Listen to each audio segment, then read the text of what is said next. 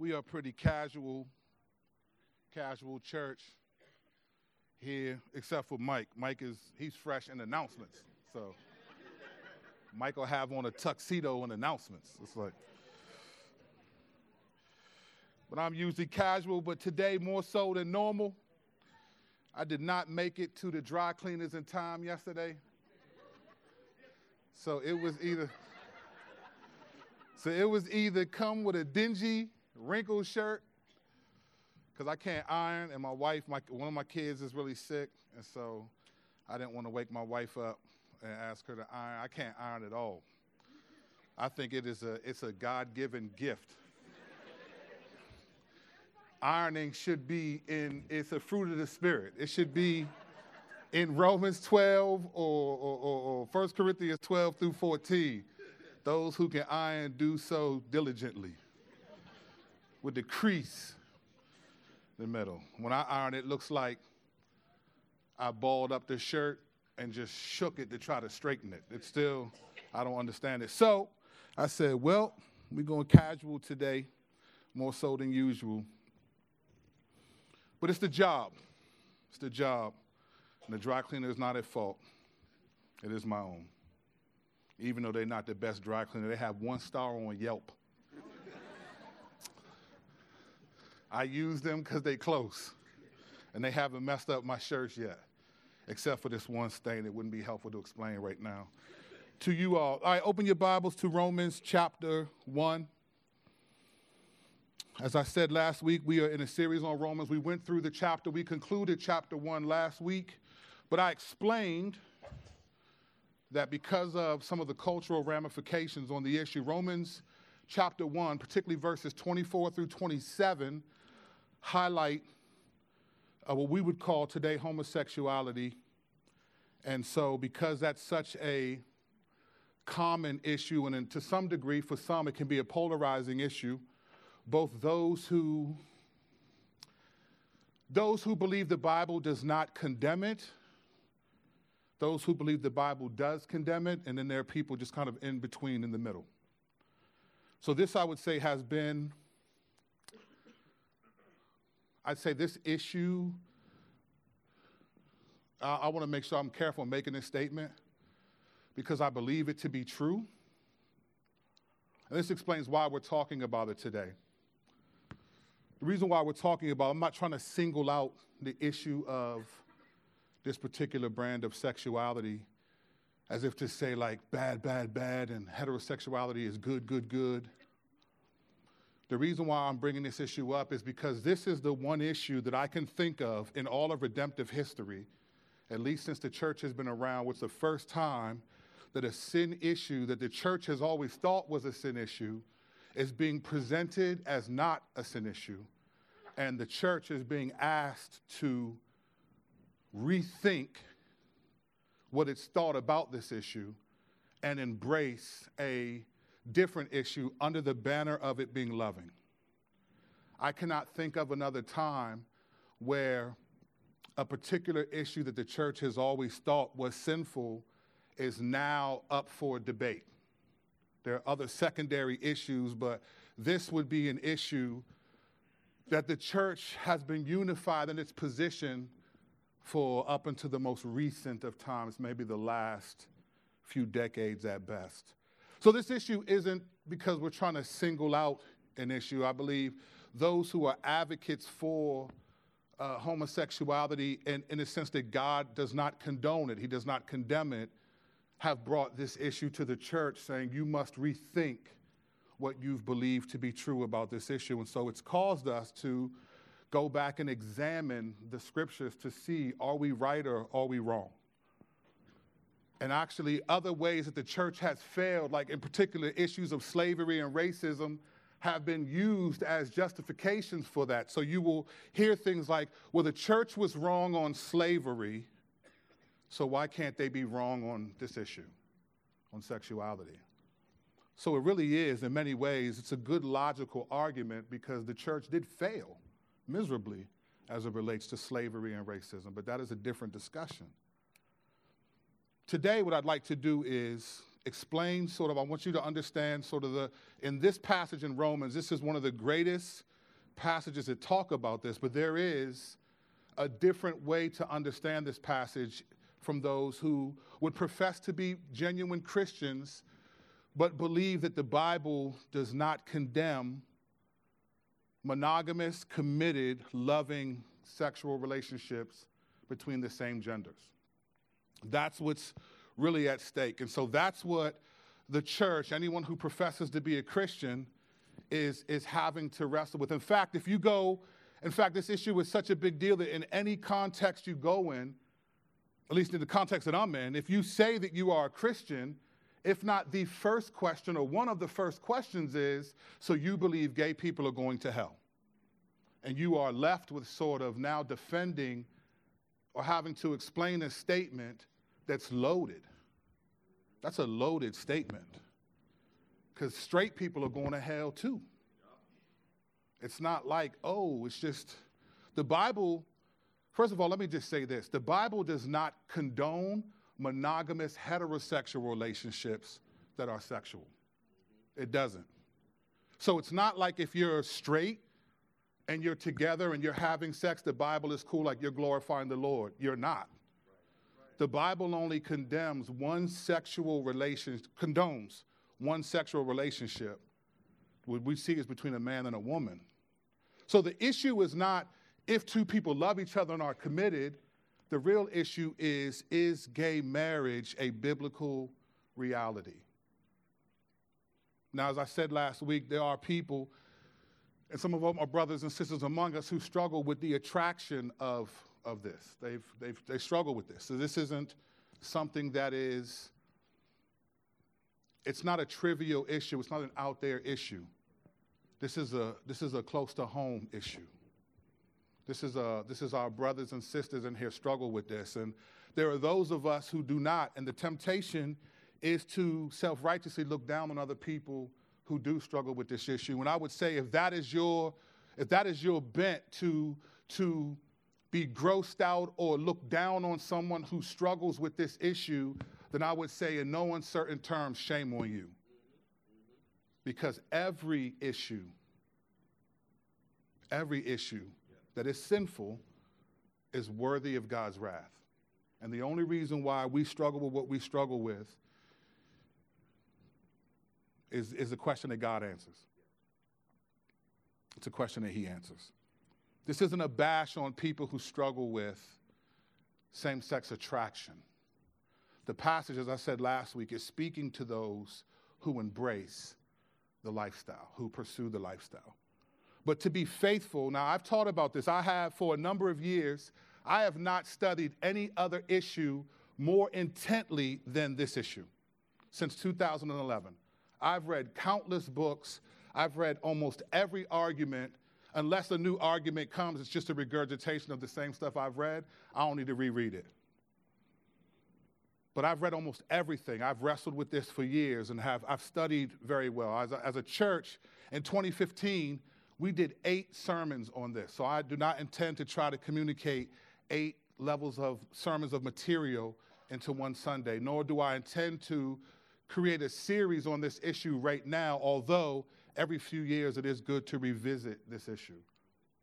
In 2015, the Supreme Court passed for gay marriage to be legal in the United States, and the church really became exploited.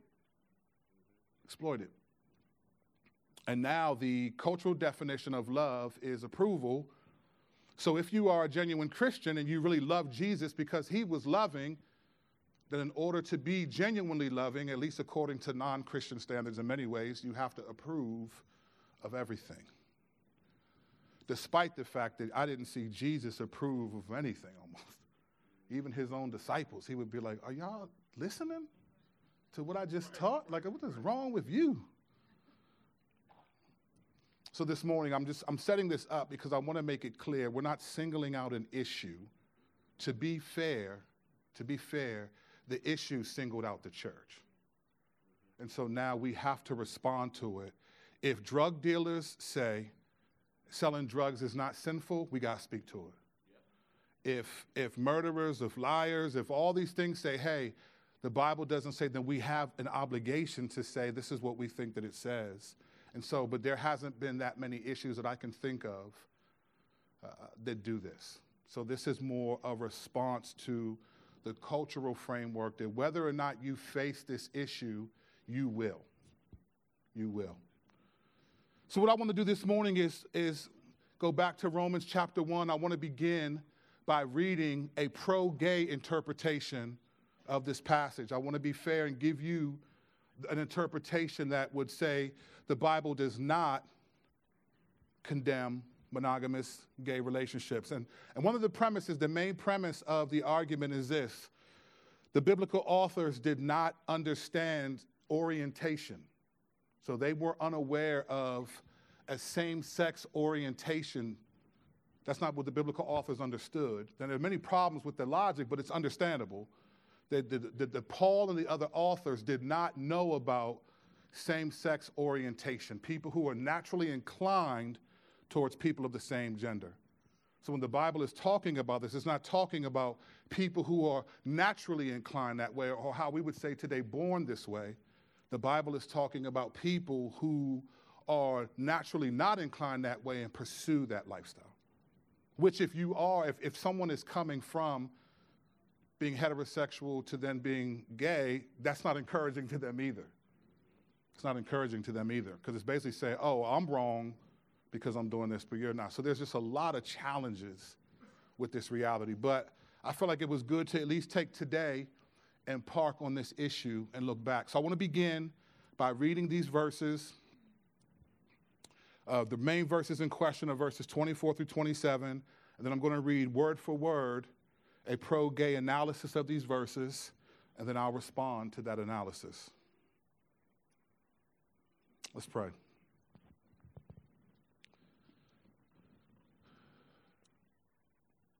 Father, you've called us to be faithful and bold when necessary, compassionate and patient always. Sometimes when we say things that others disagree with, even a whisper can be too loud if a person doesn't want to hear it. And so, Lord, I pray that because my voice is just naturally loud, I'm naturally in your face, I pray that you would allow what I have to say today, what I believe you've given me to say, to be seen in light of what it is.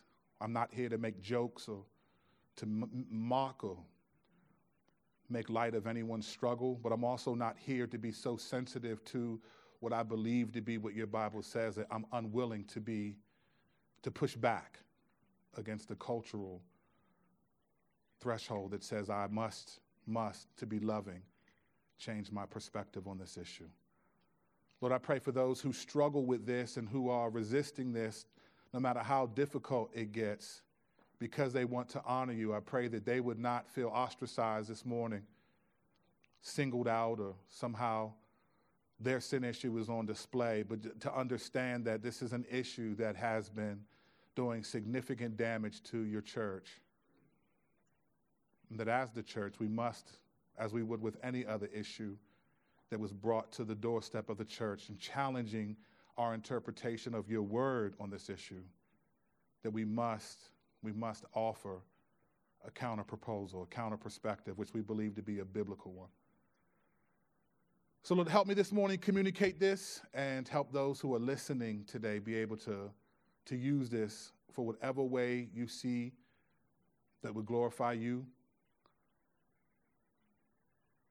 for our good. In your name we pray. Amen. I will let you know when I conclude the pro-gay position. Beginning in verse 24, I'm reading from a different translation of RSV. This is the translation I took from a particular website that has done a lot of work on this issue. Therefore, God gave them up in the lust of their hearts to impurity, to the dishonoring of their bodies among themselves, because they exchanged the truth about God for a lie and worshiped and served the creature rather than the Creator, who is blessed forever. Amen. For this reason, God gave them up to dishonorable passions. Their women exchanged natural relations for unnatural, and the men likewise gave up natural relations with women and were consumed with passion for one another. men committing shameless acts with men and receiving in their own persons the due penalty for their error. To understand what Paul is writing about, we must look at the event as a whole and not isolate a single portion of it. Each verse in the story gives us a glimpse into the situation. Verse 24, therefore God gave them up in the lust of their hearts to impurity. If we are painting a picture, it begins with lust. Verse 25, they exchanged the truth about God for a lie and worshiped and served the creature rather than the Creator. Now there is falsehood as well as idolatry involved, worshiping something other than God. Verse 26, God gave them up to dishonorable passions. Now dishonorable passions are presented. Looking back at this now, we see that this is a situation of lust, falsehood, idolatry, and dishonorable passions. Verse 26 and 27 continue. Their women exchanged natural relations for unnatural, and the men likewise gave up natural relations with women and were consumed with passion for one another. Looking at the men first will help to clarify the passage. The men likewise gave up natural relations with women. Stop. Did you see that? They gave up natural relations with women, which implies that these men were heterosexuals by nature.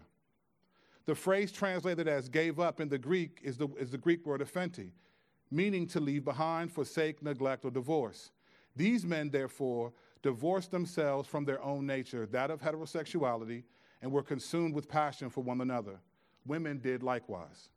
As we see, Paul is talking about heterosexual individuals engaging in homosexual sex, which is contrary to their nature. Why would men do that? As any biblical scholar will tell you, context is everything. This is a situation of lust, falsehood, idolatry, and dishonorable passions. In this account, there are a number of men and a number of women, both plurals. This would most definitely be an orgy. Everyone filled with lust and dishonorable passions, having sex with whomever, however. But why would Paul be talking about orgies? A little research uncovers the pagan practice of sacred sexual orgies. Baal was the Canaanite deity that was worshipped with sexual orgies on Mount Peor in Moab, and which Paul would have been familiar. With this contextual understanding, let us read the story again. Therefore, Paul gave them up in the lust of their hearts to impurity, to the dishonoring of their bodies among themselves, because they exchanged the truth of God for a lie and worshiped and served the creature rather than the Creator, who is blessed forever. Amen. For this reason, God gave them up to dishonorable passions. Their women exchanged the natural relations for unnatural, and the men likewise gave up natural relations with women and were consumed with passion for one another, men committing shameless acts with men and receiving in their own persons the due penalty for their error. Anyone who isolates the phrase natural relations to declare homosexual relations unnatural is injecting their own prejudice and reading entirely outside of context.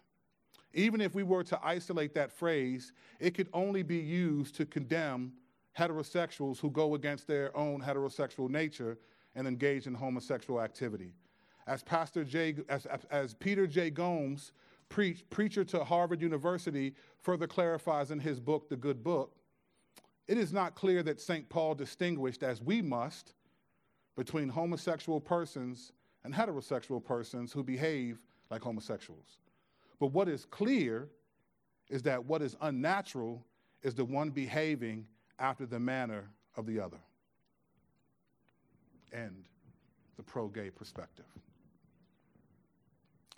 So as you can see, the logic is what Paul meant in these verses is specifically, this is just one argument. There's another argument that says he's mainly talking about pederasty, which is men having sex with young boys, would be the other main argument as an interpretation of this passage. But it would be a clear rejection of anything except a heterosexual acting like a homosexual, which is unnatural. In other words, the orientation of the person, the biblical authors had no knowledge of, therefore they cannot be speaking to those who have a same-sex orientation. Therefore, this passage must not be used to condemn homosexuality between two people as a whole, but a particular kind of homosexuality would be someone who was straight that becomes gay is the one in view here. Well, there are many challenges with this interpretation, and there's very many inaccurate challenges here. One of them is this is really what they call a straw man's argument, because no one is saying this passage is about sexual orientation. So to say that it's about orientation, and we have to defer between, is it a heterosexual who becomes homosexual versus a homosexual by nature? No one is saying that this is what the argument is. So this is what they call a straw man's argument, where you place up two possibilities and I have to choose which one they are. Well, that's not what we're saying. This passage isn't condemning sexual orientation. Paul is not describing a particular sex scene here, which this translator has described as an orgy, which are multiple people having sex at one time. Paul's not describing a sex scene here. Ironically, this person who did this said we must see this in context, but they only went to verses 24 through 27. The greater context of this passage begins in verse 18. So in order to understand the logic of verses 24 through 27, you don't start at 24 and then you pick apart and highlight particular words. You step back and you highlight first more of the passage in context, and then obviously the whole Bible. The challenge was saying this is about a group of people having sex, and that's what he's talking about.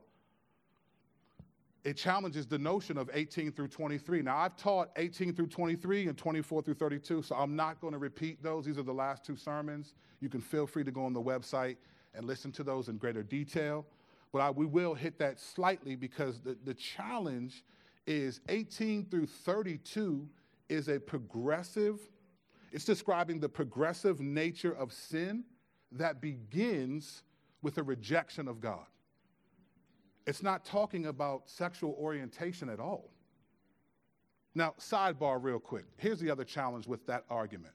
If you say the biblical authors didn't know anything about orientation, here's a real serious problem.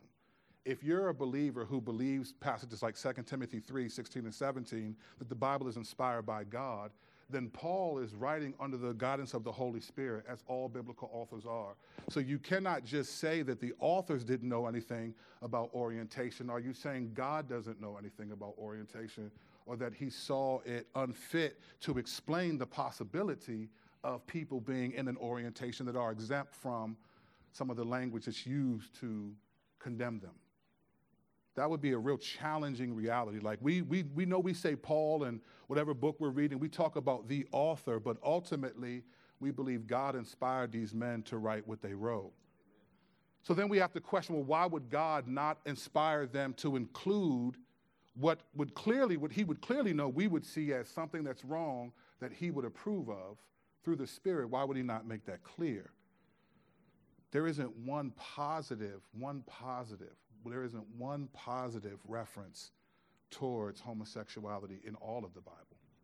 So when you highlight, well, there's only 6 verses or 8 verses that discuss it, well, there's not one that discusses it from the positive end. So just from a logical perspective, you have to rethink everything you know about sort of how you read and understand to even come to a place of a positive acceptance of it, when there is not one single narrative in the Bible that actually acknowledges that as a possibility or makes any clear distinction that this is an exempt from God's wrath, this kind of relationship. But to the passage, this is describing, as we looked at the last 2 weeks, the progressive nature of sin that begins with the rejection of God. So if it's just a group of people having sex, then are we saying that the only people that rejected God are this group of people? Well, that wouldn't be right to understand the passage that way. Now, yes, it does apply to those kinds of situations, obviously, and Roman Christians were aware of these. This is a Greco-Roman world. They were aware of these kinds of relationships, this kind of sexuality, but it wasn't limited. To say that it's only limited to that would be selfish at best. And I think it would be more unloving, if anything. Lastly, on that, just the issue, if Paul couldn't conceive in his mind, so if it's true that Paul could not conceive in his mind that someone would be born that way and have a natural inclination towards the same sex, then how can we be sure that he would approve of it? Like if he couldn't imagine it and didn't think it to be true, then how do we know that he would actually be okay with it if he knew that it existed?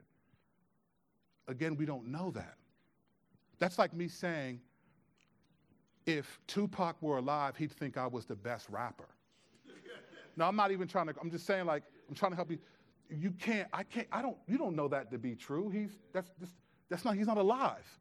How can I say what he would say and believe if he's never said that? There's no way for him to, you can't make statements like that. So, but that's kind of what it's saying is if like, no, Paul, you can't say that as a main construct of your position. That's a dangerous way to process your eternity. It's a dangerous nail, a hook to hang your eternal salvation on. But if Paul couldn't conceive of it, then why do we think he would approve of it, especially since Paul didn't even want heterosexuals to get married? Right. Paul did not, listen, right. Paul, people act like, people, let me read something. Let me read this real quick. I'm going to let Paul speak for himself. This is what he says in 1 Corinthians 7. Two passages in this passage, 1 Corinthians 7. This is what he says.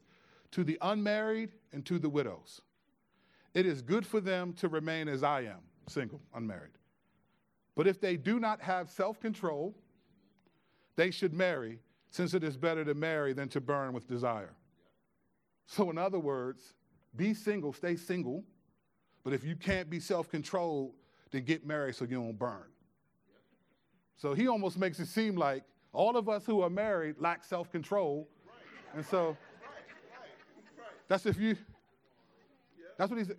Listen, Paul is not an advocate for marriage, period. Because his point is you are distracted from worshiping God alone. So it's not like so I don't even think, even if when I finish, I disagree that Paul did not understand the orientation. And there are people who, I'll read that in a moment. But if that were even true, I don't think Paul would approve anyway because he didn't want anyone to be married. He didn't want us to be married. If Paul were your singles pastor, he would tell all of you, you got the gift of celibacy. Listen to what he's saying. Now about virgins. He says, I have no command from the Lord, but I do give an opinion as one who by the Lord's mercy is faithful. Because of the present distress, I think that it is good for a man to remain as he is, unmarried. Then he qualifies. Are you bound to a wife? Do not seek to be released. Are you released from a wife? Do not seek a wife. However, I'm glad he qualifies this because I was starting to think, man, was it sinful for me? However, if you do get married, you have not sinned. Thank you, Paul. Thank you. Thank you, Paul. And if a virgin marries, she has not sinned, but such people will have trouble in this life, and I am trying to spare you. To say that Paul didn't have that orientation in mind and he would have approved of it had he known, I think, doesn't carry the weight of the fact that the orientation that he was of, he didn't approve of. I mean, he almost, apart from that verse, you would have thought like, man, was it sinful? Did I sin against the Lord getting married? The challenge with this argument is that what the people who propose this to be true and say that we are reading into the passage if we don't agree with their interpretation are in fact guilty of imposing into the passage their own interpretation. They're guilty of doing that. So this is what I want to do now. Let's look back at Romans 1. I'm going to start from verses 18 through 32. I'm not going to teach all of this. I just want to read it in context and then provide a few brief thoughts about this passage from a different view, which I would say has been seen as consistently more biblical throughout church history. Beginning in verse 18, this is just to give us the fuller context. I agree with him that context. But I don't start at verse 24. You start at verse 18 because I think that's where the context begins. After the statement of, for I am not ashamed of the gospel, for it is the power to save, for salvation to everyone who believes, first Jew and the Gentile. He gives that in verses 16 and 17. And then he begins to explain in verse 18, and he says this, for God's wrath is revealed from heaven against all ungodliness and unrighteousness of people who by their unrighteousness suppress the truth. Since what can be known about God is evident among them because God has shown it to them, for in his invisible attributes, that is, his eternal power and divine nature, have been clearly seen since the creation of the world, being understood through what he has made. As a result, people are without excuse. For though they knew God, they did not glorify him as God or show gratitude. Instead, their thinking became worthless, and their senseless hearts were darkened. Claiming to be wise, they became fools and exchanged the glory of the immortal God for images resembling mortal man, birds, four-footed animals, and reptiles. Therefore, God delivered them over to the desires of their hearts, to sexual impurity, so that their bodies were degraded among themselves. They exchanged the truth of God for a lie and worshiped and served what has been created instead of the Creator, who is praised forever. Amen. For this reason, God delivered them over to disgraceful passions. Their women exchanged natural relations for unnatural ones. The men in the same way also left natural relations with women and were inflamed in their lust for one another. Men committed shameless acts with men and received in their own persons, the appropriate penalty of their error. And because they did not think it worthwhile to acknowledge God, God delivered them over to a corrupt mind so that they do what is not right. They are filled with all unrighteousness, evil, greed, and wickedness. They are full of envy, murder, quarrels, deceit, and malice. They are gossips, slanderers, God-haters, arrogant, proud, boastful, inventors of evil, disobedient to parents, senseless, untrustworthy, unloving, and unmerciful. Although they know God's just sentence that those who practice such things deserve to die, they not only do them, but even applaud others who practice them. Okay, in that context, now let's look at verses 24 through 27. With this context in mind, that God is describing humanity. People have rejected God from the creation of the world, which we talked about too. I'm not going to get into, that's 2 sermons ago. You can listen to that message. That's what he's talking about. And he uses a word to describe this in verse 26. I want to read 24 through 27 again, and we're going to zoom in on this. Therefore, God delivered them over in the desires of their hearts to sexual impurity, so that their bodies were degraded among themselves. They exchanged the truth of God for a lie and worshiped and served what has been created instead of the Creator, who is praised forever. Amen. For this reason, God delivered them over to disgraceful passions. Their women exchanged natural sexual relations for unnatural ones. The men in the same way also left natural relations with women and were inflamed in their lust for one another. Men committed shameless acts with men and received in their own persons the appropriate penalty of their error. In verse 26, it describes the relational dynamic between these folks as a disgraceful passion. Disgraceful passion. That's important to understand. What does that mean in the context of this? Now, again, as I said 2 or 3 messages ago, we must always understand that the Bible is from God's perspective. Always. He inspired men to write it, but it's from God's perspective. So when we talk about these words and these terms, it's not just Paul's perspective or his understanding of culture. This is God's perspective. So he starts off beginning with, in verse 26, I want to highlight this, that he calls it a disgraceful passion. Your translation might say dishonorable passion or something like that. There's some word that describes the passion. There's a word that modifies the word passions, and it's a negative term no matter what translation you use. That word, disgraceful passions in my translation, or dishonorable, is making a point. Now, when we think of passions, we may think of sort of this almost like a violent sense of, if you watch a movie, you ever watch one of these movies, a romantic comedy, and 2 people just fighting each other. They can't get off of each other to get to having sex. That's kind of how you see how it plays out. That's not what it's talking about here. The disgraceful passion is seen in verse 24. Therefore, God delivered them over in the desires of their hearts to sexual impurity. Disgraceful passion, the passion he's describing, is a warranted desire. This isn't God giving them over to something that they don't want. It's a desire that's in their heart that God's giving them over to that passion. This passion is different than the temptation. The temptation to do this that's rejected, which our brothers and sisters who struggle with that, this isn't describing them. This is describing a warranted, a desired, a wanted feeling and emotion that one is willing to pursue. This isn't talking about an unwarranted desire. When it says a dishonorable passion, that's the passion it's talking about. This disgraceful passion from God's perspective is saying that it is disgraceful for you to have a passion, a warranted, wanted desire for that from God's perspective. That's really what he's saying here. And he uses it before he even says that in verse 24. He describes this: so that the bodies were degraded among themselves. This is important language, because what he's saying is a desire of the heart that God gives these people over to, which is a disgraceful passion, leads to a degrading of their bodies. So he's not talking about just the act. He's not talking about a specific kind of, he's talking about the action itself is degrading bodily wise.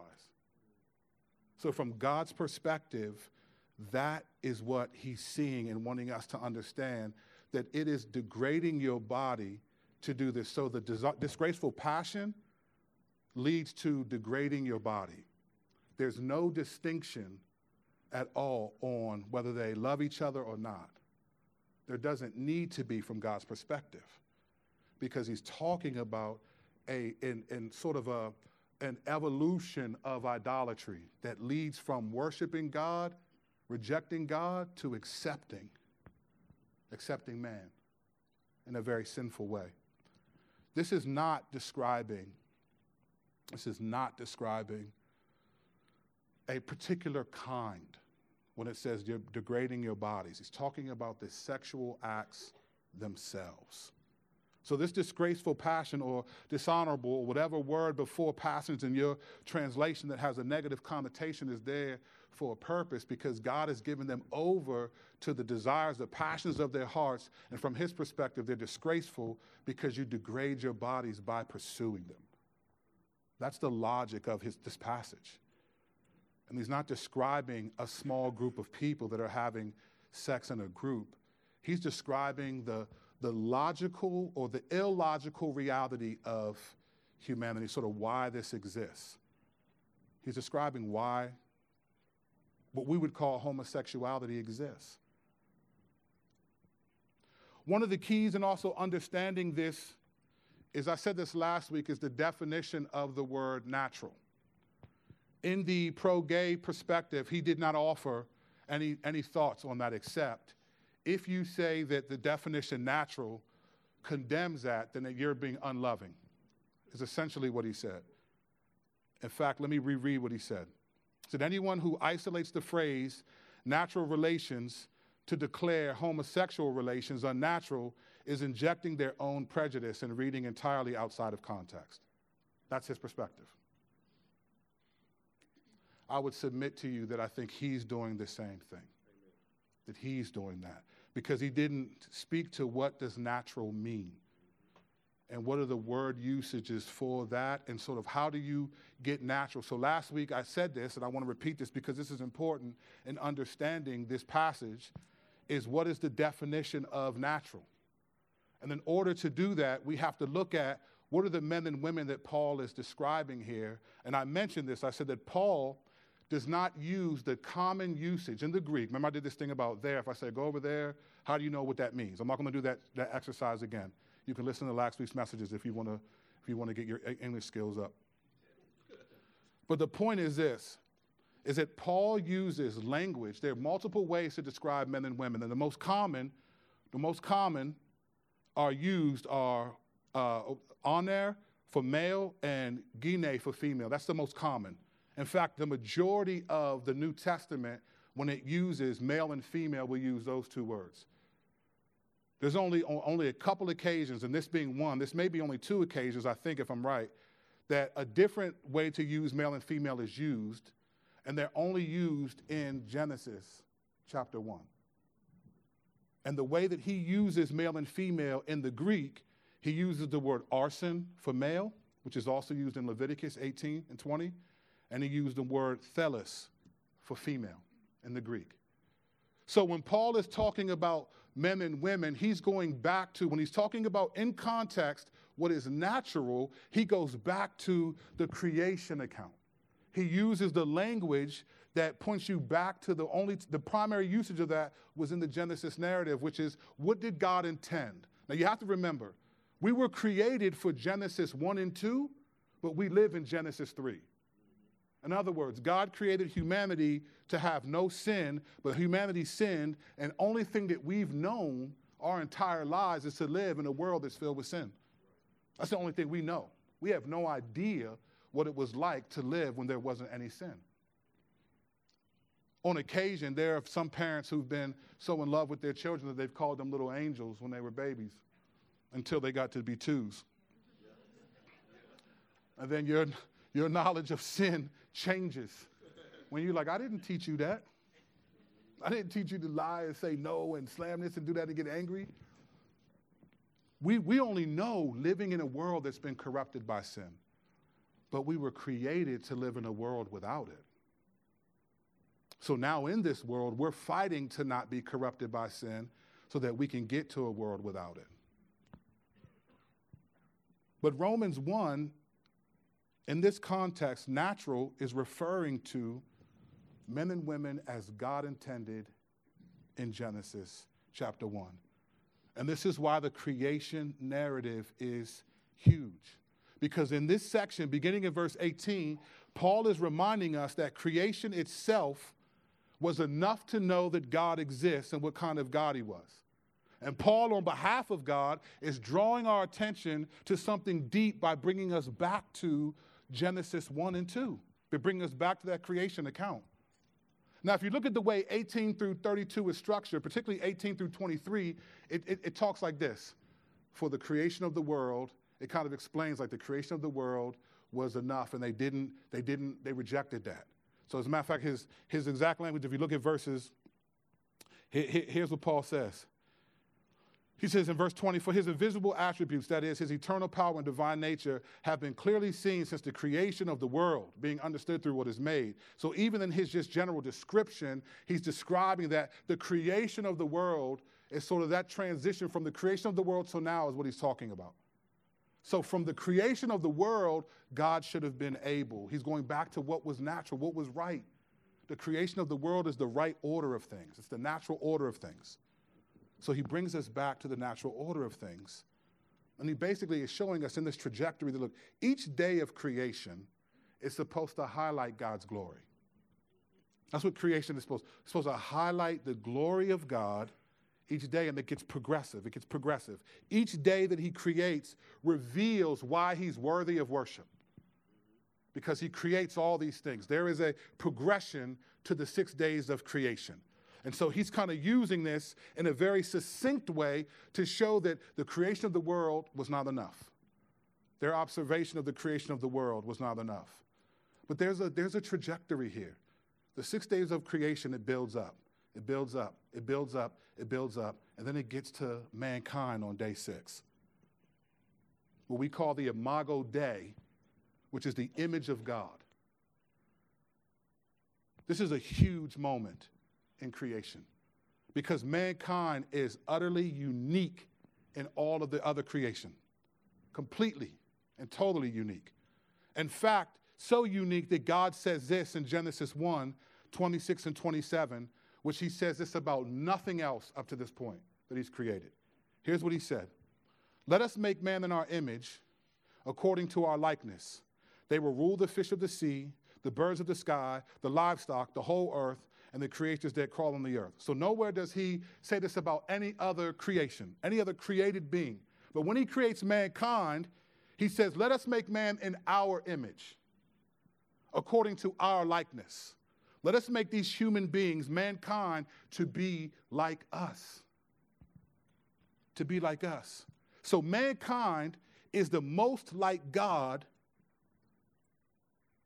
in its distinction, because God made that distinction clear, in its responsibilities. Verse 27. So God created man in his image. He created him in the image of God. He rejected them male and he created them male and female. So he gives mankind the responsibility to rule the world, to oversee it, to manage it, to have authority over it. So from God's perspective, Adam and Eve, who represented all humanity, are responsible to imitate God in that humanity with authority. That's part of what it means to be made in the image of God. And all people, whether they believe in Jesus or not, are made in the image of God. All people. This is why when we disagree with people, we still have a respect for them because they're made in God's image. These are people that are imago Dei. But this is important, what Paul's getting at when going back to this account. Mankind is most like God in both its purpose and its distinction. We're the most like God. We're supposed to worship him, imitate him, and distinction, we have responsibilities that are distinct. So God creates Eve as a complementary distinction of mankind. This is the pinnacle. Believe it or not, mankind is very, very high and very, very important to God. Very important to God. So he creates us in his image according to our likeness, his likeness. We're not like angels or any other beings that we read in Revelation. We were like, man, what is that going to look like? They're actually, some scriptures highlight that the angels are more like, whoa, humanity. Like these people are crazy. Like they look down and think, man, they just do whatever they want. You know, when the angels that stand before God, when he says, go do this, they're not like, man, I don't really feel like it, Lord. I ain't had my cup of coffee yet. I'm not a reader. You know, when God says do this, it's like, go. When God tells us to do something, it's like, man,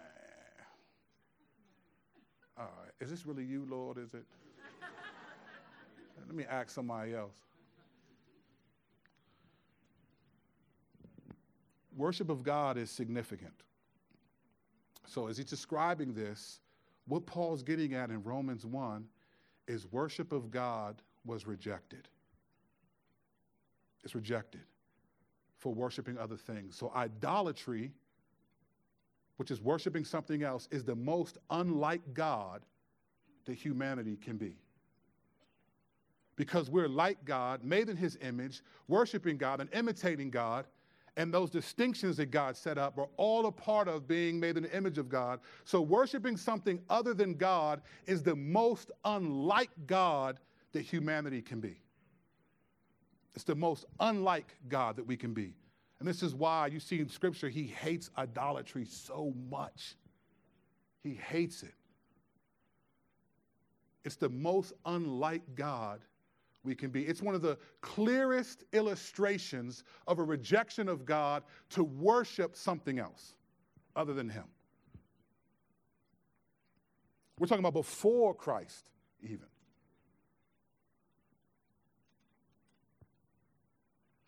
It is the most unlike God as it relates to worship. So how does homosexuality then fit into this? If idolatry is the most unlike God as it relates to worship, then homosexuality is the most unlike God as it relates to distinction.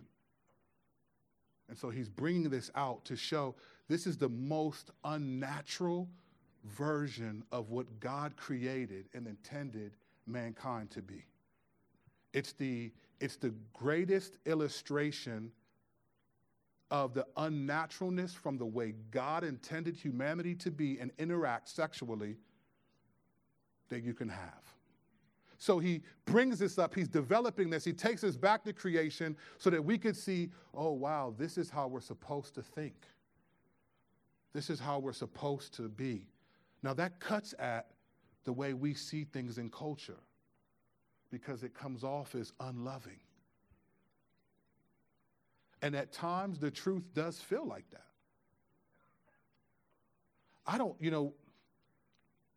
we kind of have this impression of Jesus that like he was just this gentle dude. Like if you were there when Jesus was flipping over tables, would you have thought that that was loving?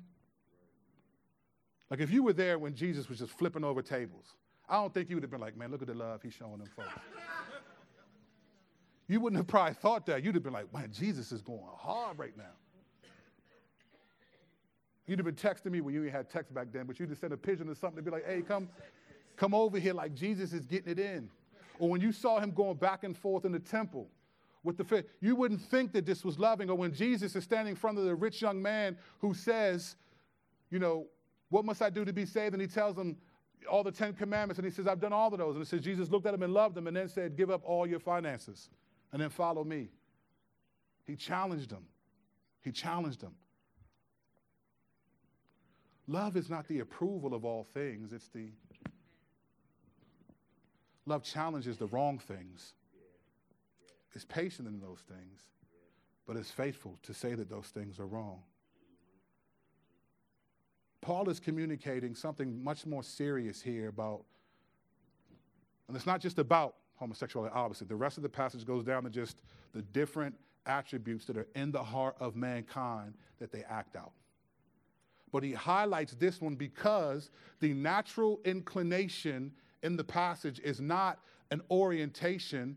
It's not an orientation illustration. It's a creation illustration. It's unnatural as it relates to creation. And again, this is different than same-sex attraction. Because for some people, that's an unwanted, unwarranted desire. And they fight, they resist, they pray, they're doing what they can to resist that, and we come alongside them. We come alongside them. The only sin we should be grossed out about is our own. We come alongside every other issue. We come alongside this one. But that's different than I must agree with that. There's a lot more I could say about the passage. There are two things I wanted to say, but instead I want to read something else to you.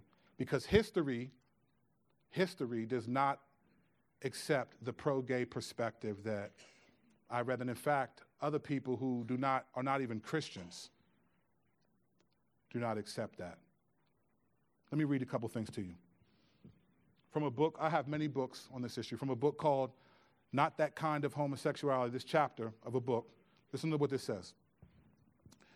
Even more telling, Bernadette Bruton, who has written the most important book on lesbianism in antiquity, which means back in the day, old school, and is herself a lesbian, has criticized many of the revisionist arguments regarding exploitation, pederasty, and orientation. In criticizing the orientation argument, she writes, Paul could have believed that the tribides, the active female partner in a female homosexual bond, the ancient kaniadoi, the passive male partners in a male homosexual bond, and other sexually unorthodox persons were born that way and yet still condemn them as unnatural and shameful. I believe that Paul used the word exchanged to indicate that people knew the natural sexual order of the universe and left it behind. I see Paul as condemning all forms of homoeroticism as the unnatural acts of people who had turned away from God. This is from a lesbian non-Christian who is defending lesbianism, but honestly acknowledges what the Bible says. There's more. And then there's this admission from the late Louis Crompton, a gay man and a pioneer in queer studies, in a massive book. It's this thick. It's this thick. It's a really well-done book. It's this thick. In his massive book, Homosexuality and Civilization, he says this. Some interpreters seeking to mitigate Paul's harshness have read the passage in Romans 1 as condemning not homosexuals generally, but only heterosexual men and women who experimented with homosexuality. Let me make sure you understand. This is a gay man, a pioneer in queer studies, who's not a believer. This is his perspective. According to this interpretation, Paul's words were not directed at bona fide homosexuals in committed relationships. But such a reading, however well-intentioned, seems strained and unhistorical. Nowhere does Paul or any other Jewish writer of this period imply the least acceptance of same-sex relations under any circumstances. The idea that homosexuals might be redeemed by mutual devotion would have been wholly foreign to Paul or any other Jew or early Christian. So in other words, this man who is a pioneer in queer studies would say, nah, the Bible does not condone it. But what he says is, I don't condone the Bible. So I don't care what the Bible says, but he does not say that the Bible condones it. Lastly, a theologian, N.T. Wright, says this: as a classicist, I have to say that when I read Plato's Symposium, or when I read the accounts from the early Roman Empire of the practice of homosexuality, then it seems to me they knew just as much about it as we do. In particular, a point which is often missed, they knew a great deal about what people today would regard as longer-term, reasonably stable relations between two people of the same gender. This is not a modern invention. It is already there in Plato. The idea that in Paul's day, it was always a matter of exploitation of younger men by older men or whatever, of course, there was plenty of that then, as there is today, but it was by no means the only thing. They knew about the whole range of options there. And if I were to give you, which time doesn't permit, a synopsis of Greek culture and early Roman culture when the Bible was written, you would see clearly that there were many who preferred same-sex relationships, but only married and had families for the purpose of procreation and land, and they were really business agreement. But it was clearly known in these cultures that men preferred, desired, dressed up as women, did a bunch of things, the same things that we see in our culture today. So I would actually disagree that Paul didn't understand same-sex orientation. I just think it wasn't a big issue for the Jews, and because they clearly understood it, it wasn't a distinction that he needed to make. It wasn't a distinction he needed to make.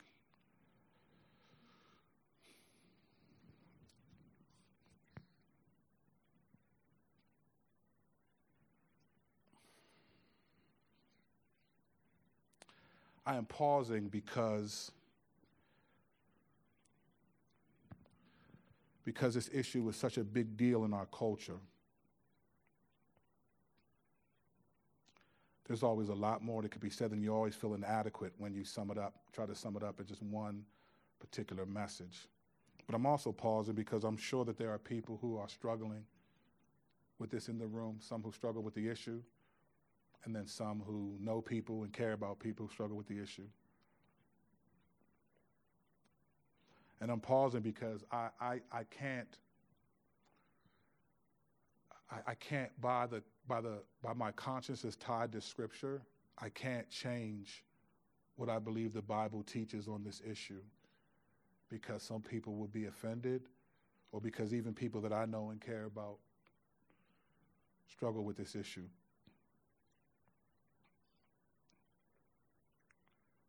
As Christians, those of us who profess to be Christians, we are bound by the truth, and we're bound by the Word of God. We don't use hieroglyphics to explain our faith to us. We use a book that God has preserved over time.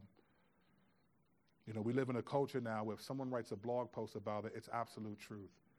If someone does a YouTube video, it's absolute truth. No one wants to really do the history and really get into the severity of some of these issues. And so while I would love to give much more attention to this, and maybe we will in the future, I felt it just necessary to at least go back and explain that the perspective on homosexuality, even though from a human being perspective, it's hard because they're just people who genuinely just love people of the same gender. And it almost does beg the question, why not? Why is that so wrong? But I also didn't die on the cross for people's sins, nor did I create the world. I'm not the one who's the final arbiter of truth. And so I can't change it, even if people struggle with that. And so in this culture, if you're a believer, this will be part of the cross that you're going to have to take up. And this will be part of the persecution that you are accepting by believing in Jesus. It's one thing to not have people just like you or think you're weird because you believe, but it's another thing when people are angry because you disapprove of a lifestyle that they think is accepting. In an article that I intended to initially read today from someone who was transgender, it was entitled, 4 Things I Hear When You Say, Hate the Sin, Love the Sinner. And one of the things that this individual said, I do want to highlight that. They said that times are changing and that essentially if you do not agree with this perspective, you will be on the wrong side of history. So the second one says this, and I'm closing with this. This individual says, the second reason why I hate the sin, love the sinner, they don't like. First of all, this person was a professing believer. They were a pastor at some point, but is now a man who identifies as a woman. But he said, the fact is, a very limited number of proof texts at your disposal in the Bible to support this point. This is not the place for a lengthy response arguing that being transgender is not a sin, but it's worth mentioning that our current understanding of gender identity and sexual orientation would have been the most unknown to the writers of the Bible, and that homosexual is one of the most problematic textual interpretations in the entire Bible, and that being transgender isn't actually mentioned in the Bible at all. I'd be glad to point you in the direction of studies and theologians about transgender identities, but it's not my responsibility to figure out your theology for you. If our relationship and your faith is important to you, then it's worth reconsidering some of your beliefs. But a change in belief is what's required, not a single exception for our friendship. Then it goes on to say that times are changing and that we must as well. I would go on to say that the Bible is timeless and we must be tied to not the times, but to the timeless Word of God. And when it clashes with the times, we stand firm. We stand firm. Not because we're arrogant, ignorant, unloving, or picking on the sin issue, but because we're just trying to be faithful. Trying to be faithful. And trying to be loving the best as we can in a culture where people are easily offended. Easily offended. Much, much more can be said. I did 8 sermons on this in 2015. In the next few weeks, we're going to have those sermons packaged so that you can, because you'd have to go back to summer 2015, August and September to listen to those. I did 8 full sermons on this, so I wasn't planning to reinvent the wheel today. But I did want to, we'll put those on the website. They're there, but they'll be there in sort of a package where you could click on those and open to any of those if you want more. And I'm always available to talk through this issue a lot further. The next 3 weeks will be a little bit different, as Mike said. We will be taking a break from Romans for 3 weeks, and then we'll be picking up with Romans 2 at the end of the month. I'm looking forward to the next 3 weeks, not because I get a break, but because I get a break. And I'm glad everybody likes to go through Romans. Romans is technical, and this is only chapter 1. We got a long way to go. Any questions? A few questions. I saw Karen first. Brad and then Crystal. Thank you for that, by the way. I guess, how can you lovingly encourage someone who obviously identifies the sexual part of the sin, but will still pursue a, quote, monogamous sort of relationship where they say they're not having intimate relations, but still want to sort of have the same sex as a companion? Mm-hmm.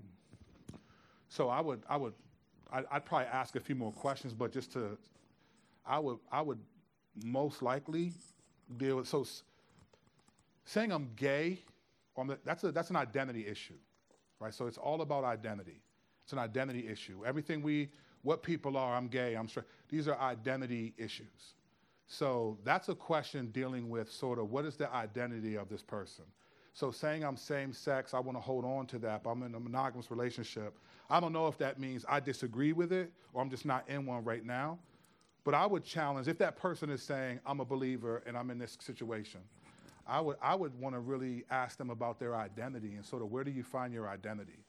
I know it seems like, hey, sexuality is a big piece of who we are, but like I don't think of myself as a black Christian or a straight Christian or this, even a pastor. Like people say, I'm a Christian first though. I was a believer. So there's an identity component there that I think what's happening is you're making same-sex attraction or being gay a part of an identity that God doesn't make a part of your identity, because sex isn't even in eternity. It's not in eternity. Like it's not there. Even marriage. I'll know Betsy was my wife, but it's not like I'm gonna be like taking her on dates in heaven. I don't think that's gonna happen. I think we'll know each other, but that won't be there. So I think it's not even an eternal component. So I would want to help people understand their identity is not rooted in their sexual desire, but more in who Christ is, what Christ has done. And I'd push back in that way. I saw Crystal was over here. There was someone else. Brad was over here. Right behind you. Right behind you, Crystal. So we know 18 through 32 is just general downward spiral, period. So I have two questions from that. The first one starts in verse 21, and how when you talk to people like this, just their minds, like how they reason it, I look at their thinking became worthless and their senseless hearts became darkened. So it's almost defeats the purpose, because that's part of the downward spiral, that you won't understand logic or Christian logic or theology or biblical understanding of it, because this is part of that downward spiral. Is that when you try to talk this through with people that believe this, is that part of the downward spiral, that they are senseless in their thinking is worthless, so they can't reason through this biblically to even understand it the way God intended it? I think there's truth in that, but that doesn't stop you from reasoning. And the reason why is because I don't know what the Lord's doing in this person's heart or life. So I don't, there was a time where you couldn't tell me nothing about being a Christian. I would be like, going to church, man, come on, man, I'm not trying. But now look at me, here I am. So not like I'm like, look, I've made it. I'm just saying like, I don't let that reality stop me from, because we're also called to make disciples.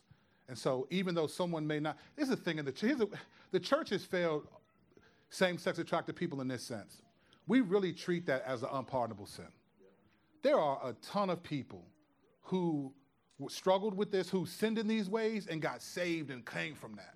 But we act like, oh man, they're getting married, so I guess that's it. It's like, man, what if they get divorced 12 years from now and remember the things that you've said in the course of your relationship, and God uses that? Like, we give up on people who struggle with this, but we don't want anybody to give up on us. So I just think there's a sense where, yeah, that's there, that is a hindering, but I don't know what the Lord's doing. There are people I've been able to have clear conversations with who are gay that are like, bro, that was helpful, man, thank you. I didn't necessarily change them in the moment, but it wasn't like they were like, we kind of read those passages and think people are just like, I refuse to believe in you. It's just like, no, it's not, it's not that way. It's like there's, we don't know what God is doing. You know what I'm saying? So I just think we failed miserably in that way. And I'm indicting myself. It took me a while. We failed. It's like, man, God saves folks. All right, part 2, verse 24. Therefore, God delivered them over in the desires of their hearts to sexual impurity, so that their bodies were degraded among themselves. Is that at that point talking about homosexuality? Because the specific unnatural relations comes later. Is this just a general, even regarding heterosexuals, sexual impurity and degrading themselves in their own bodies, or is this referring to homosexuality? Is this the beginning of the reference? I think sexual impurity is sort of a general statement, but then it transitions to very specific. So I think he wanted you, yes, in a general sense, sexual impurity is generally, it can be man and a woman outside of marriage. It can be men and children. That's there, but it gets down to homosexuality in particular because it's making a point about sort of the unnaturalness of it. So it describes that you're doing this, but then it gets to this specific thing is so unnatural to the creation and what it was supposed to be that God's trying to make a point of like, look at how degraded your minds and your desires are, and I'm giving them over to you because you refuse to believe in me. So I think sexual impurity is general, but I think it's leading up to explaining what we call homosexuality today. Question over here. There you go. And then Brad will be the last question. Thanks. You can talk to me afterwards, obviously. So I have a question relating to sort of the way in which the world draws these connections between homosexual relationships and interracial relationships.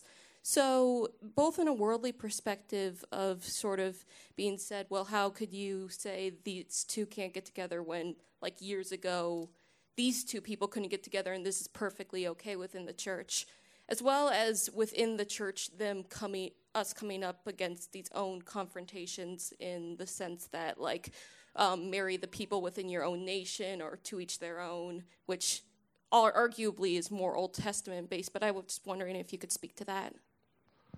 Yeah, good. So I think, and we'll get to this in chapter 3 and 4 more, but I think the point is what Christ did. So when it says no slave, no free, no Jew, no Gentile, no Greek, nor the walls of relational hostility are supposed to be torn down in Christ. I'm not saying that that's how it's been applied always, and American history is a proof case of that, but that's not how it's supposed to be. So Christ comes and removes those relational distinctions.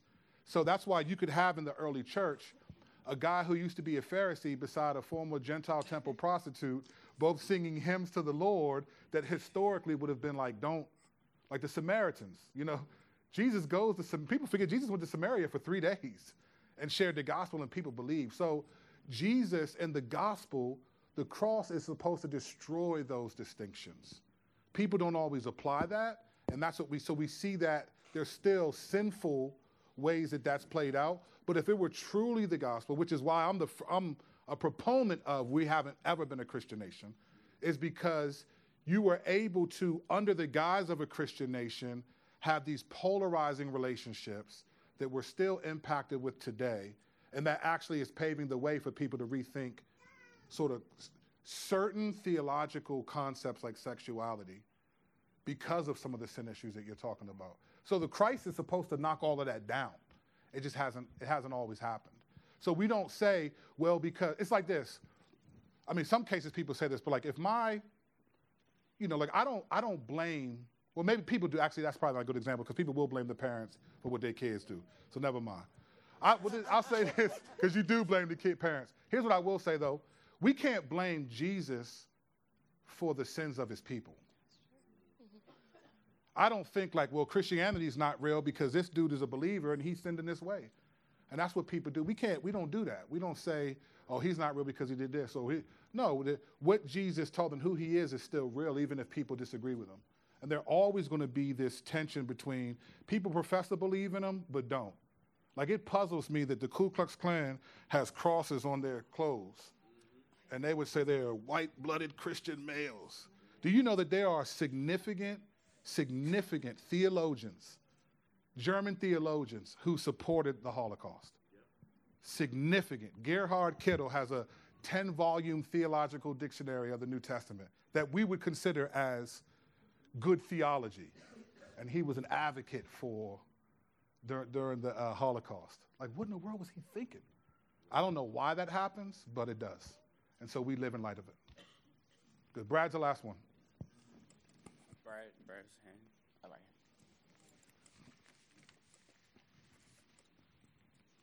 it.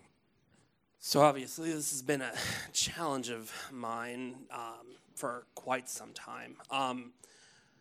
My question really comes back to looking more at the LGBTQ affirming churches and how they're like, why do you guys keep coming at this issue when Jesus was promoting social justice and taking care of the poor?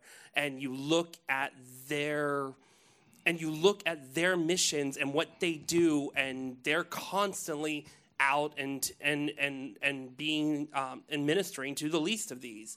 And it really comes back to me. It's like, is it holiness versus justice in that sense? Or I'm still trying to wrestle, like, these are supposed to be brothers and sisters, and at the same time it's like, but do they just dismiss holiness altogether? Or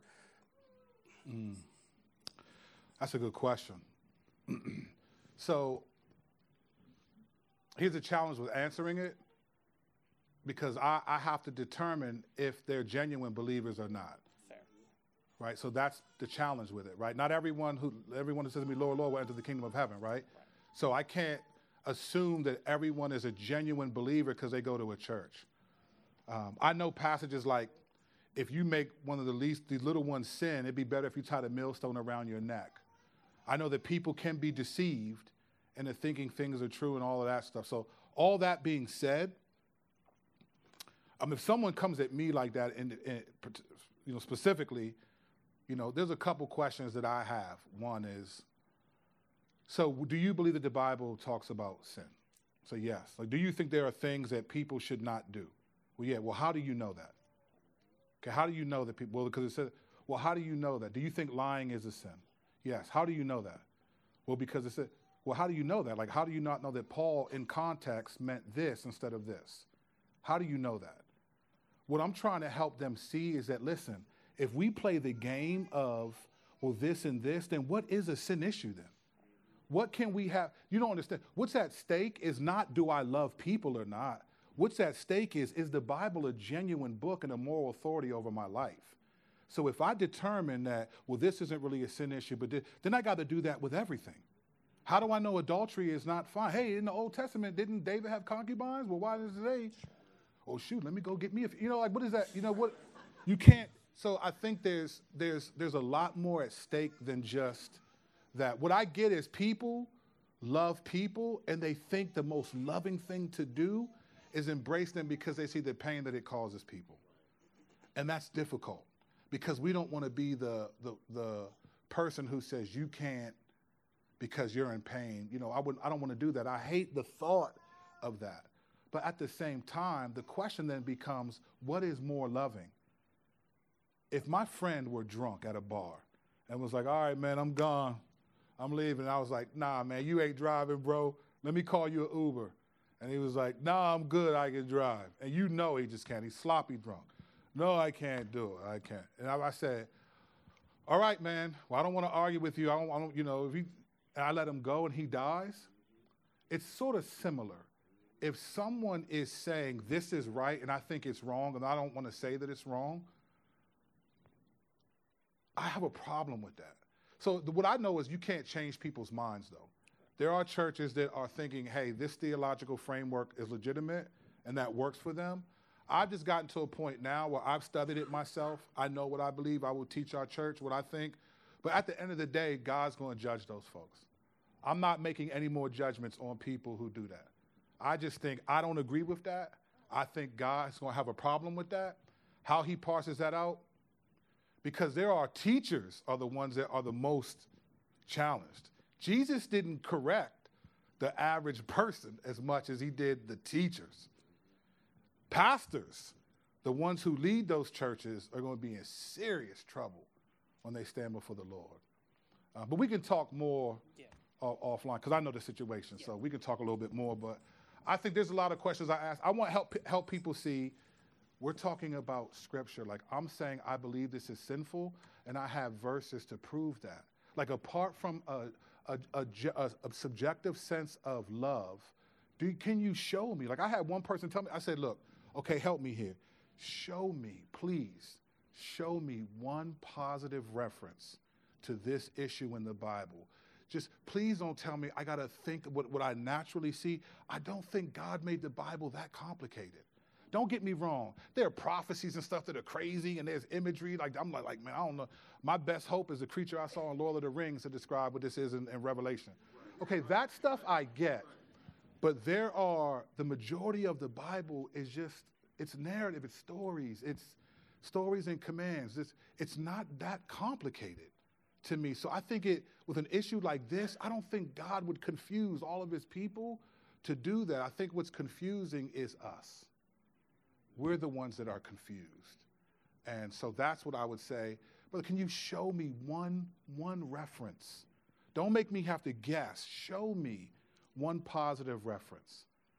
I would ask that person, show me how the narrative of Christ being married to the church and the bride of Christ, explain to me why that is the main theme in Scripture and how God sees marriage. Like, that stuff doesn't come out in these conversations. It's more about you're being unloving, and it's like, I would say you are being unloving because you're approving of something that may send this person to eternal judgment.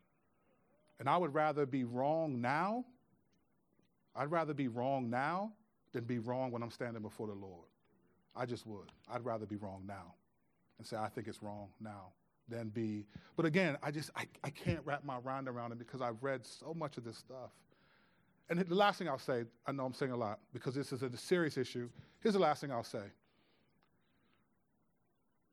I'm not even convinced, like people who say this, they're not even convinced among themselves.